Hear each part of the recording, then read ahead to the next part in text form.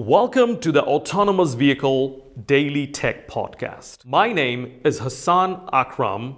I am the host of the Autonomous Vehicle Safety and Security Podcast. This is my second podcast, and in this podcast, we will be broadcasting focused discussion on technical subject matter. Enjoy the podcast, and thank you so much for listening. The ISO 21434 standard is based on several other standards that have already been published. Can you tell us a little bit more about those standards?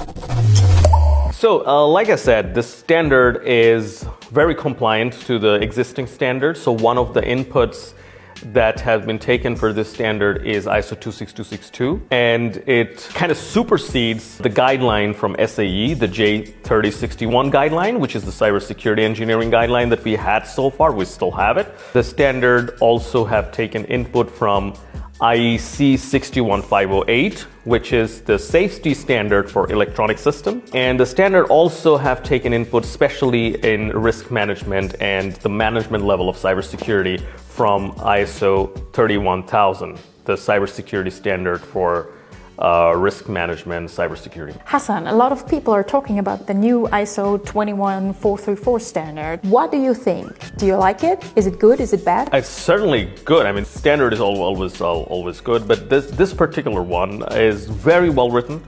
I really like the definitions I really like there's examples. The standard is very well written, and it goes hand in hand with ISO 26262 and the other existing standards. So I think it's good material. It's a good place to start. In terms of content, there are certain areas where I personally think there could be some in-depth. For example, one part is the definition of CAL. It's pretty much two-dimensional. One dimension is talking about the accessibility. One dimension is talking about the severity, which is understandable. I think what I would recommend people using that standard or definition in order to determine your CAL level, please also incorporate the knowledge level required for the attacker when you will define your cybersecurity assurance level. This is something that is mentioned in the standard here and there, but not explicit while you're defining your CAL level.